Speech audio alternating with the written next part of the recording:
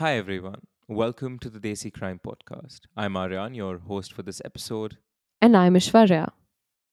Before we start the case for today, we want all of you to go over to our YouTube channel, the Desi Crime channel, and subscribe.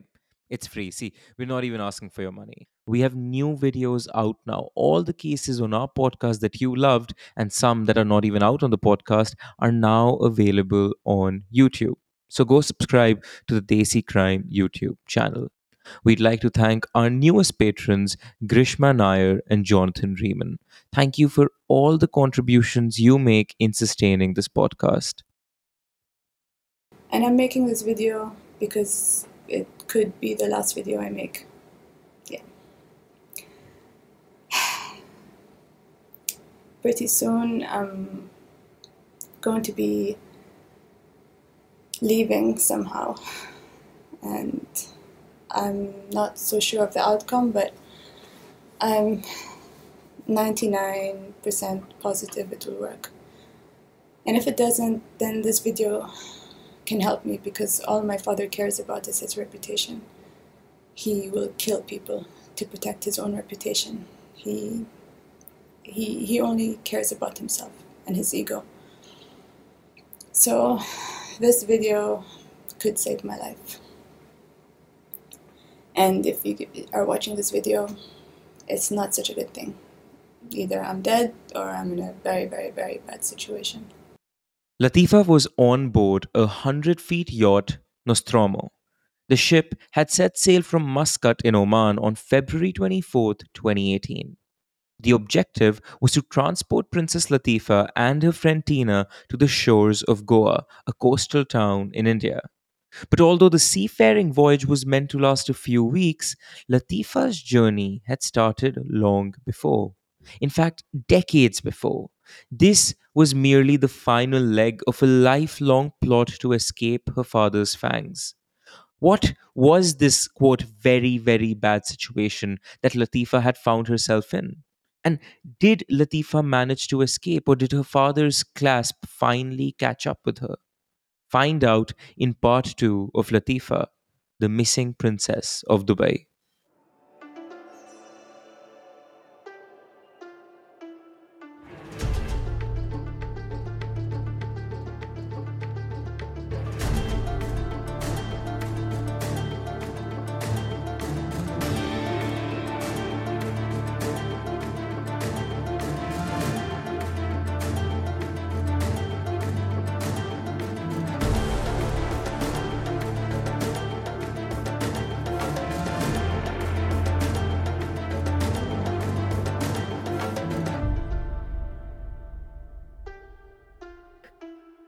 So, Ashwara, a couple of episodes ago, we asked you, amazing listeners, to go to Apple Podcasts and leave us a 5-star review telling us why you love Desi Crime.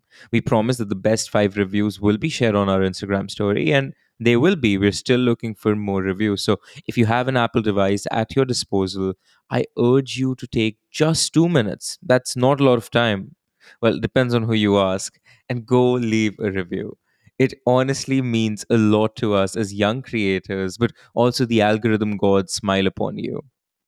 And I don't know, it might seem to you guys as though we get so many reviews, so we don't necessarily maybe read all of them, we don't really pay attention to them, but actually, the reviews that we get are probably the most heartwarming part of doing this. When we go and see what you guys liked, sometimes even the things you guys disliked, but really constructively put forward, and the suggestions you make, everything just Mhm. means a lot to us. But Ashwara, I'm pleasantly surprised by our Apple listeners and kind of disappointed in our Spotify listeners. Really? Why is that? Yeah. To all of you listening to this episode on Spotify right now, even though you can't leave a review, you can rate us 5 stars. It literally takes 5 seconds. That's not a lot of time. Well, again, kind of depends on who you ask, but just go to Desi Crime's homepage, and in the top left corner on Spotify, you can rate us. Please one up your bougie Apple Podcast brethren, even though we are one big happy Desi family. Yes, we are. And speaking of big Desi families, we continue the story of one such family. The difference is, it is far from a happy family. We are talking about the royal family of Dubai, and in specific, the fraught dynamic between Sheikh Mohammed Rashid Al Maktoum and his daughter, Sheikha Latifa. Ashwara, can you just reacquaint our listeners with where we left off? All right, so from what I remember, Sheikha Latifa is an Emirati princess. She's the daughter of Dubai's ruler, who also happens to be UAE's prime minister, who also happens to be a billionaire, who also happens to own a Mercedes G Wagon with the number plate 1. Am I missing anything, Aryan? No, you're absolutely on point. See, he's Richie Rich if Richie Rich was Middle Eastern and had a beard and Exactly. maybe was misogynistic. But carry on. Right, so Latifa and her older sister Shamza had wanted to escape Dubai forever. They yearned for their freedom that no amount of money could make up for. Her sister tried escaping, failed, and was locked up. Latifa too tried escaping. She too failed, and she too was locked up. Almost 2 decades after her first failed attempt, Latifa was attempting to escape all over again, this time with the help of a Finnish friend, Tina, and a former French spy, Hervé Joubert. In what can only be described as a James Bond action film, they flee to Oman, get onto a small boat, then onto jet skis, and finally onto a yacht that has set sail for Goa. And then, as you do, you left us hanging for more, Aryan. So tell me, did Latifa make it? When Chris Olombo dropped the two ladies at the jet skis, Latifa and Tina rowed it out into the deep sea where Nostromo was anchored. The port of Muscat is situated in the Arabian Sea, which itself is in the northern part of the Indian Ocean. Anchored a few kilometers past the main port was a 100-foot yacht, Nostromo. This was an American registered vessel with an American flag, the Star Spangled Banner, waving welcome to the fugitives. Well, by now, Latifa and Tina were most certainly fugitives. While details are sparse, we can speculate that when Latifa's guards didn't see her leave the bathroom, because you remember she left in a disguise, the Yep. alarm bells must have gone off in a matter of, I guess, 30 minutes. Luckily for the women, they were cruising into Oman by that point. But as we pointed out in the last episode, Dubai is a powerful player in the Middle East and in the world, as you'll soon find out. But its power in the Middle East certainly stretches into Oman, so even the faintest misstep could be fatal. But as soon as the women were on board Nostromo, the crew of four, Hervé Jobert and three Filipinos, sped into international waters. Now they were on level playing field. International waters have wonky rules of engagement, patrolling, and legal jurisdiction. It's not like they were safe, but they were sure as hell safer than they would have been on Middle Eastern sand. The game of cat and mouse had begun. 8 days until Latifa could formally seek asylum and breathe bereft of surveillance, bereft of handcuffs, and bereft of repression. 8 days until the shackles imposed by her father could be shedded. But on the flip side, Dubai authorities also had 8 days to nab Nostromo. Yes, the boat and its crew had a head start, fine, but when you weigh the value of a head start to power, pride, and a freaking $1 billion, the odds aren't as equitable as you might have thought. The Dubai authorities sprung into action. They must find Latifa and they must get her back. But how do they navigate the jurisprudence of international waters was going to be a task, for which they sought help from two other superpowers, India and America. Oh my god. So this clearly goes way beyond just a family dynamic gone wrong and a father, perhaps even deeply misogynistic father, trying to get his daughter back. This is literal international politics at play. Absolutely, Ashwar. And for all of you international law people out there, this case makes for one that is, I frankly think, understudied because some of the details that I came across that I'm soon going to mention just blew my mind. So wait for it. So by this point, Ashwara, Nostromo has been at sea for 7 days. In this time, a few key developments occurred. Biggest of them is a major change in plans. So Goa wasn't the crew's first option. They were originally headed to Colombo in Sri Lanka. Latifa was hoping to catch a flight to the US from there. But at some point in their voyage, the crew lost contact with Colombo, which was a cause of concern.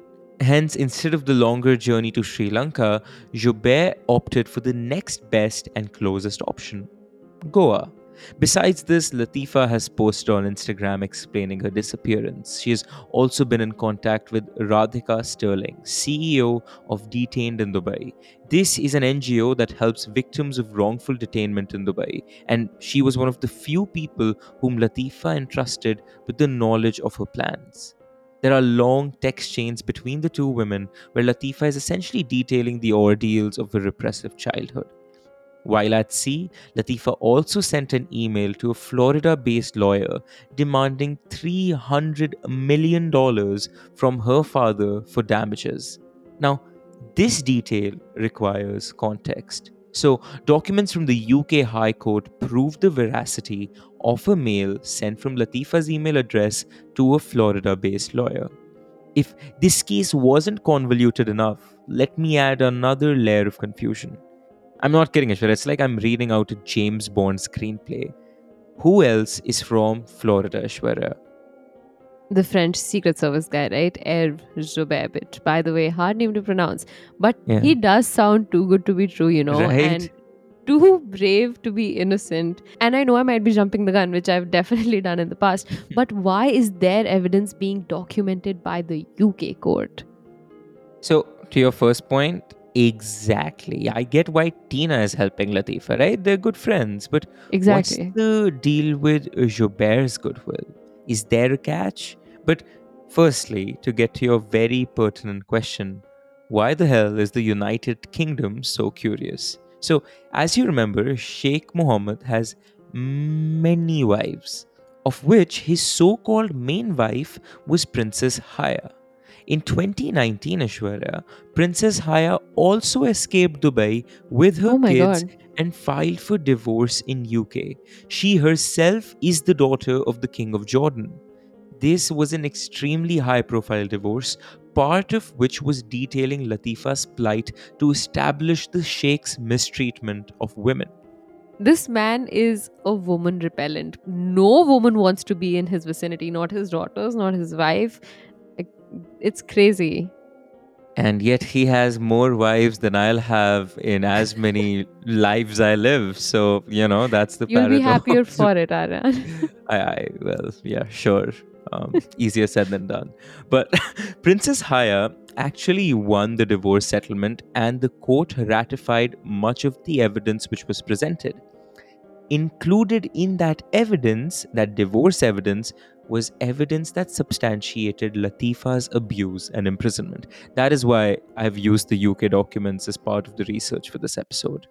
But back to shady Mr. 007.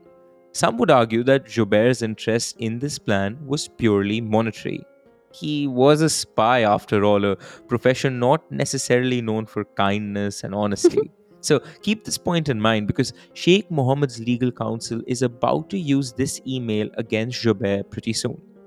But to play devil's advocate, Ashwarya, so what if there was an element of financial interest? He is the same man who wrote Escape from Dubai, and he was reached out by Latifa, not the other way around. And he was being paid $350,000 for his services. So if he is engaging in a high risk mission, I guess there needs to be a high payoff in addition to the quote humanitarian goodwill.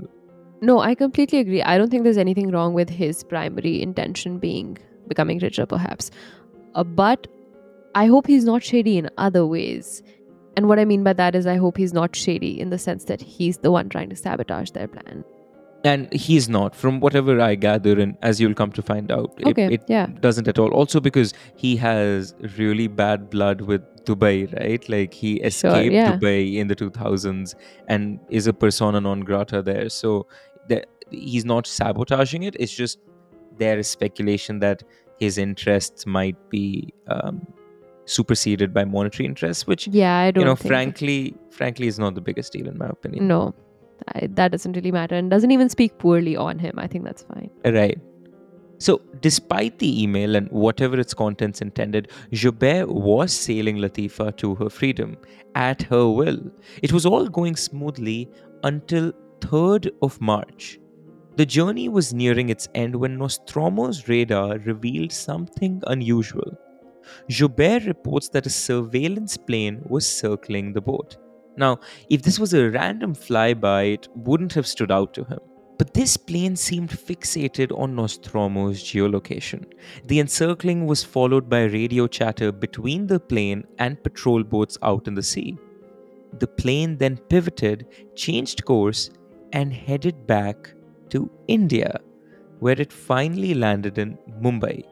Quote, my radar indicated the ID number of the plane, SAR CG782, which means Search and Rescue Coast Guard's number 782. At this point, I was sure the Indian Coast Guards were looking for us. End quote. Keep in mind, this is Joubert's testimony, but if true, why would Indian authorities surveil an inconspicuous American yacht in international waters? This question nagged Joubert, but as night fell, nothing happened. Next day, on 4th March, radar activity intensified. This was no longer happenstance. Something was up, something was wrong. Another plane could be seen circling them. Joubert slowed down Nostromo to a mere 5 knots, the equivalent of fishing boats. He realized, in addition to the plane, there were 3 vessels tailing Nostromo. Any doubt that this was a coincidence vanished. The 6 manned fugitive yacht was most certainly being followed. They had been discovered, but why the Indian authorities, that too in international waters? Before Joubert or anyone could process these bigger questions facing them, they were faced with a more acute and urgent emergency. Distant planes and tailing vessels are nothing compared to a couple of speedboats manned by 6 to 8 commandos hurtling towards your yacht. Armed with an Israeli Tavor and assault rifle with laser pointers, the men boarded the yacht. Joubert says, quote, their faces were covered by helmets and masks. They ordered me to raise my hands and close my eyes or they would kill me. I had a gun to my face, so I complied. I believed they were going to shoot me. They handcuffed me and beat me up. I felt a blow to my head and was pushed down to the floor in a pool of blood. Then they shoved a rifle into my back. There was no warning, no warrant, no charges, no explanations, no questions, nothing. Just unnecessary, brutal force by thugs. They took over the boat. End quote. In addition to the 2 speedboats, 2 of the 3 vessels tailing Nostromo appeared from the dark. The 2 Coast Guard's vessels had a huge marking on the side of the hull, according to him. The marking read, Indian Coast Guards. As this is happening, Latifa and Tina are hiding in the deck inside the bathroom, probably praying for this to be a casual smuggling raid. Except no casual smuggling raid has 3 accompanying warships, not that I No. know of, and no raiding officer would ever say, come on, Latifa, let's go home. What? Yes, the men weren't there for packets of heroin. Their resolve was quite apparent, finding Latifa. The encircling airplane turned out to be an electronic warfare aircraft meant to block out communications. Right before Nostromo went AWOL from the radar, Latifa was able to contact Radha Sterling. She sent a voice note. Radha, please help me. There are men outside. The men finally broke into the bathroom. They had Latifa. The cat had won. Other than the alleged Indian commandos, there were Emirati officials as well, evinced by their uniform and the fact that they spoke Arabic. They grabbed Latifa. She begged to be let go. She begged the Indian authorities for asylum. She begged for freedom, a situation all too common for her. Tina testified to the UK High Court, which verified her account.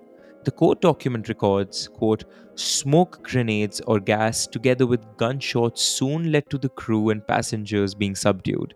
Tina describes being totally terrified and frightened to death. At one stage, after Tina had been dragged to the deck with her hands tied behind her back, she saw Latifa lying face down on the floor with her hands similarly bound. Tina says that the Indian servicemen kept shouting, "Who is Latifa?" over and over again. After some time, an Arabic man was brought on board who identified Latifa. Latifa was shouting that she claimed asylum and that the Indian forces were breaking international law. She was simply ignored. End quote. Aishwarya, the final bit of this testimony is especially gutting. So gutting that the presiding judge, Sir Andrew McFarlane, used the next bit of testimony as an independent piece of evidence itself. Quote, "You can't get me back alive. Don't take me back. Shoot me here, but don't take me back." Oh End my quote. god. That is so, so, so sad. Sadder is what followed. On this small boat, it was, I don't know how many commandos, maybe 12, 15, and the two Emirati, like lieutenant sergeants I was fighting. And this guy came with a small pouch, like a camouflage pouch, and he took out the needle and he injected me in my arm, and I was like fighting. I was saying, "Don't do that, don't do that, don't do that." And I just assumed it was tranquilizers, but it didn't take any effect on me. But then I was like, okay, assess your situation. Your hands are tied. You have two guys sitting on you. You're on the bottom of a, like a small boat. So just calm down. And like, there's no fighting at this point. So I just calmed down. I said no. Like, I'm not gonna voluntarily go. He grabs me, and he lifts me up, and I'm like kicking and fighting, and he's much bigger than me. So I see that his sleeve is rolled up and his arm is exposed. So I said, okay, you have one shot. So I just bite him as hard as I can and shake my head. And he screamed. The same guy tranquilized me again. They put me on a stretcher, and as they were carrying me up the steps of the private jet is when I passed out. Like, I lost consciousness. All I remember was the rocking and seeing the stairs, and then I just passed out. After her failed attempts at freeing herself, Latifa had been sedated. She lay unconscious on the stretcher and was transferred to a private plane.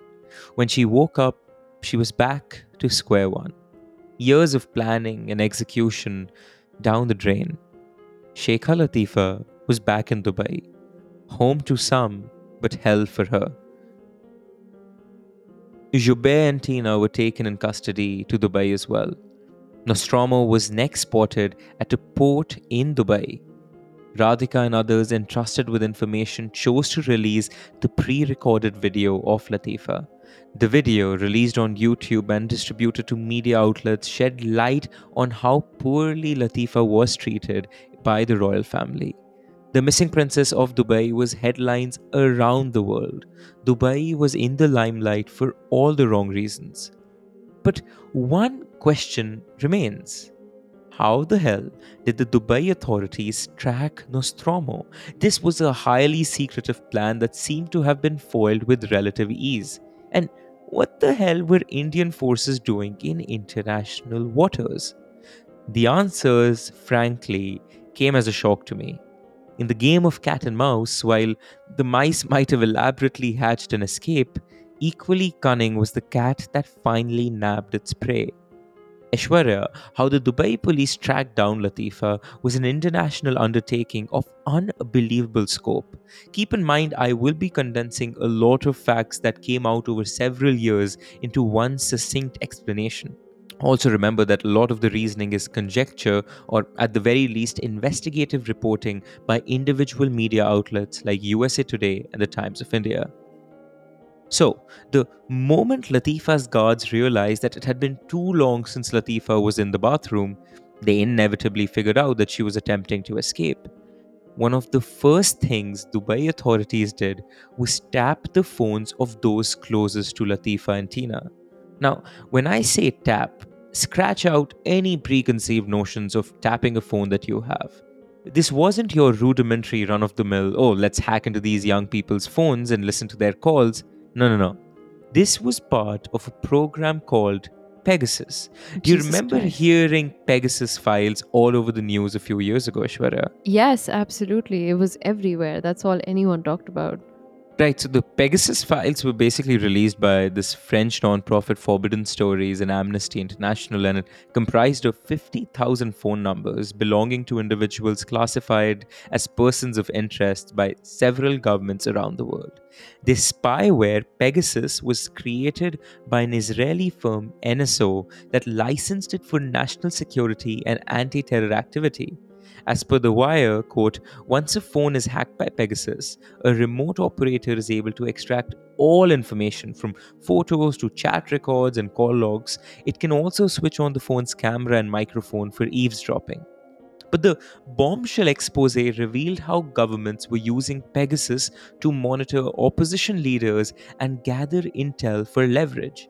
An analysis of the leaked database revealed that both Latifa's phone number and Tina's number were added to the database as soon as they left for Oman. Wow. Thankfully, they were cognizant and had left their phones behind. However, the authorities didn't stop there. The aerial photographer Juan Meyer, who recorded Latifa's skydiving shenanigans, his number was added to the list. Later, both Linda Buciki and Sionot Taylor, who were Latifa's so called chaperons, were also added to the database. Some reports highlight that Latifa's extensive communication from on board Nostromo might also have aided authorities in tracking her location. But everything I've mentioned up until now, Ashwarya, is domestic jibber jabber. By which I mean every country, in some way or shape or form, does this to track their specific persona non gratas, their specific people of interest. What blows my mind is what follows. Even though Dubai authorities figured out Latifa was on board a yacht called Nostromo, they had no way to track it. For all they knew, it could have been in the Pacific Ocean battling a storm. Nostromo could have been anywhere on Earth. To figure out where it was, Dubai reached out to none other than the FBI. But why the hell would the FBI jeopardize the life of a woman fleeing for asylum? Because she wasn't fleeing for asylum and she had been kidnapped. At least that is what was told by Dubai to the FBI. Okay, so you expect me to believe that the Dubai government told the FBI that she was kidnapped and they simply believed that she was kidnapped?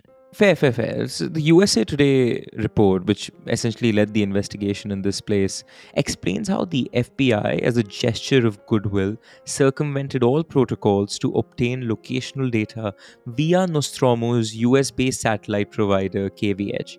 Now, again, this is the FBI. Never take the FBI on face value. I agree.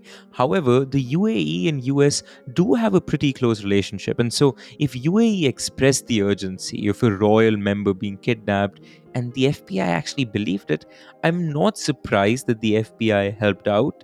But again, I'm not taking this at face value. I'm merely reporting what USA Today Sure. reports. But Yeah. according to an anonymous source, quote, the FBI appeared to have departed from its own guidelines for legal attaches known as legats, whose collective mission is to cultivate ties with host countries and advance global law enforcement cooperation. Rather than seek a subpoena for Nostromo's location, they circumvented protocols by contacting KVH and pleading a public safety emergency. In reality, Wow. Latifa's disappearance was a safety emergency only for her, and the risk was her own government, her own family. Now that Latifa's real time location was known, who could help convert this theoretical jargon into a practical mission? Q. India. Dubai then reached out to its counterparts in the Indian government seeking help to return Latifa. This interaction wasn't as duplicitous as the FBI one. From the reporting, it seems like the FBI was strict. But India's partnership with UAE was more transactional than one would think. Ever since Nostromo was raided on 4th March 2018, Indian military and government has refused to acknowledge any such event, let alone India's participation in it. Either officials decline to comment or they outrightly rebuke the slightest hint at it. A later inquiry by the United Nations Working Group on Arbitrary Detention found that Latifa's return was part of a de facto swap. In return for What? cooperating and aiding in finding Latifa, 8 months later, Dubai extradited UK national Christian Michael to Delhi. Christian was an arms dealer embroiled in the Augusta Westland scandal, for those who remember, wherein he was accused of paying bribes to the helicopter manufacturer to win a contract worth more than $500 million. FBI, Pegasus, prisoner swaps with India. All this because a woman decided to take her life into her own hands. This was the cost of her freedom. Now, back in Dubai, Latifa was moved to the Alawar jail, Section 13, cell number 291. Meanwhile, her friends Joubert and Tina were returned to their respective countries thanks to the pre recorded video that was making the rounds on the media. This was a PR nightmare for Dubai, and they were trying to mitigate whatever little damage they could. By at least sending Tina back to Finland and Joubert back to the US, they were limiting media coverage to domestic issues rather than diplomatic ones.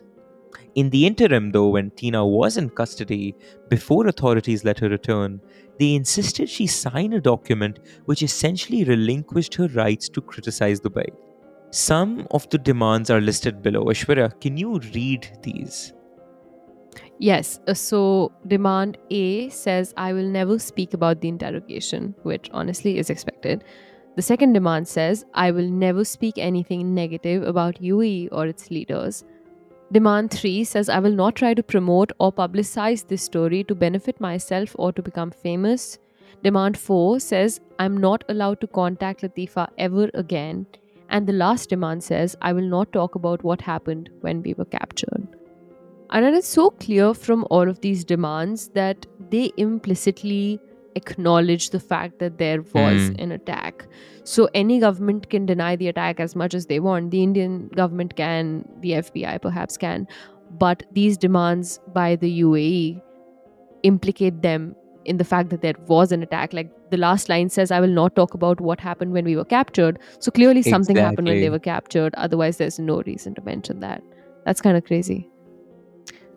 This is all crazy. It started off as a run of the mill cat and mouse chase, honestly, and it's turned into this international debacle that, frankly, we don't know about. We don't know that a prisoner swap took place between India and UAE. I mean, these are people being played as pawns.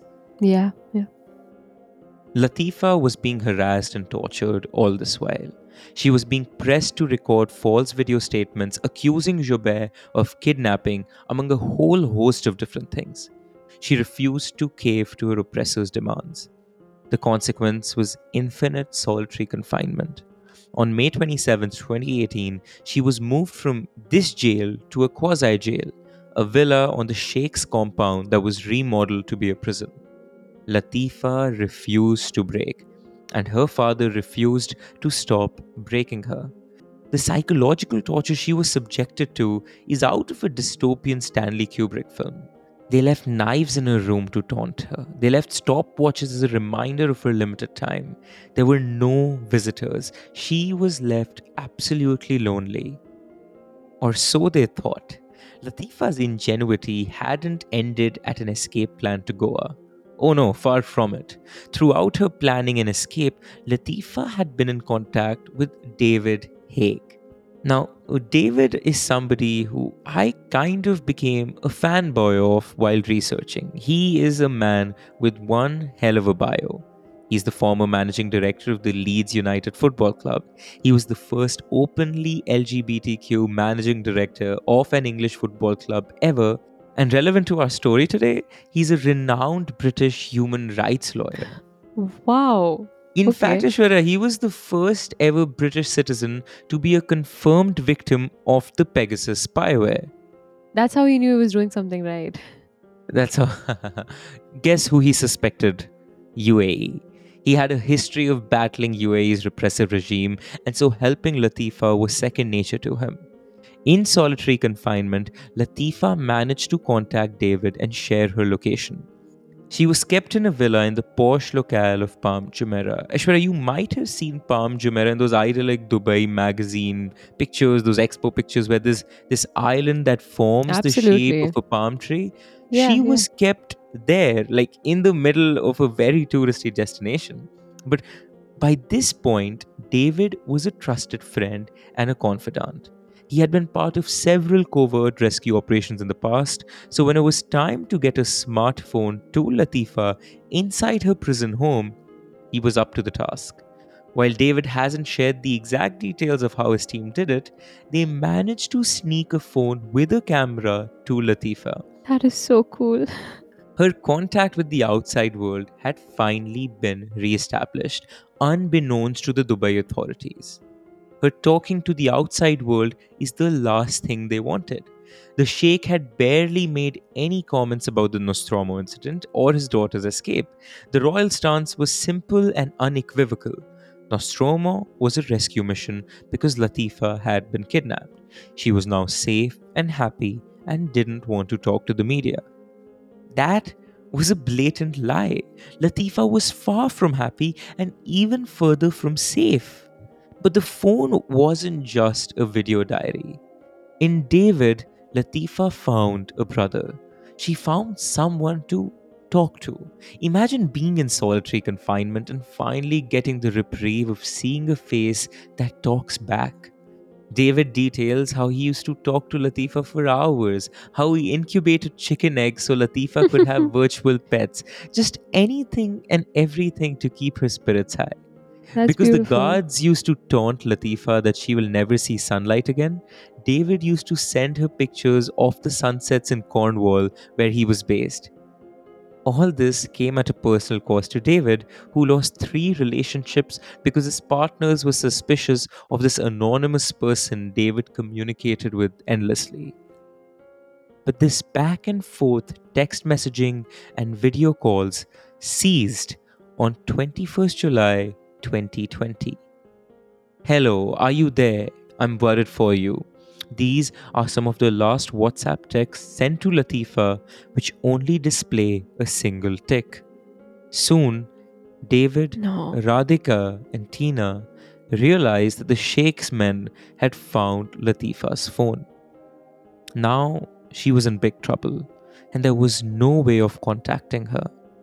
Thankfully, David had a backup plan. Much like the pre recorded video released after the escape was foiled, Latifa had sent four video recordings detailing her plight, from the Nostromo attack to her sickening imprisonment. The clips you've been hearing are from those very recordings. After 6 months of not hearing from Latifa, David and team worked together with a consortium of media outlets, BBC, Daily Mail, Sky News, and 60 Minutes Australia, to simultaneously publish these videos in February of 2021. The goal was to choose a slow news weeks so that the Latifa story would be back into the public foray. The hope was that reignited international scrutiny compels Dubai to take some action in the right direction. Apart from a shoddy staged photo shoot with Mary Robinson, former Irish president, Latifa's whereabouts were unknown. The international broadcast of Latifa's videos, recorded from a bathroom in her villa turned prison, caught eyes and captured hearts. Why is a princess, the daughter of a billionaire, looking like a hostage? Dubai's facade of, oh, the princess is hale and hearty, came crumbling down. Shortly after the videos were released, the UN sent a formal request to Dubai asking for genuine evidence of Latifa's well being or else risking punitive action and inquiry. Dubai continued to flounder in providing proof of life, and the pressure kept mounting. Finally, pictures of Sheikha Latifa appeared. She was spotted at the Dubai Mall in May and the Spanish airport in June. Finally, Marcus Esabri, a member of the Free Latifa team and cousin of Latifa, finally met her in person. In August 2021, the Free Latifa campaign, headed by David Haig himself, stated, Following the meeting between Marcus and Latifa in Iceland, it has been decided that the most appropriate step at this time is to close the Free Latifa campaign. The primary purpose of the Free Latifa campaign was to see Latifa free, leading the life she chooses for herself.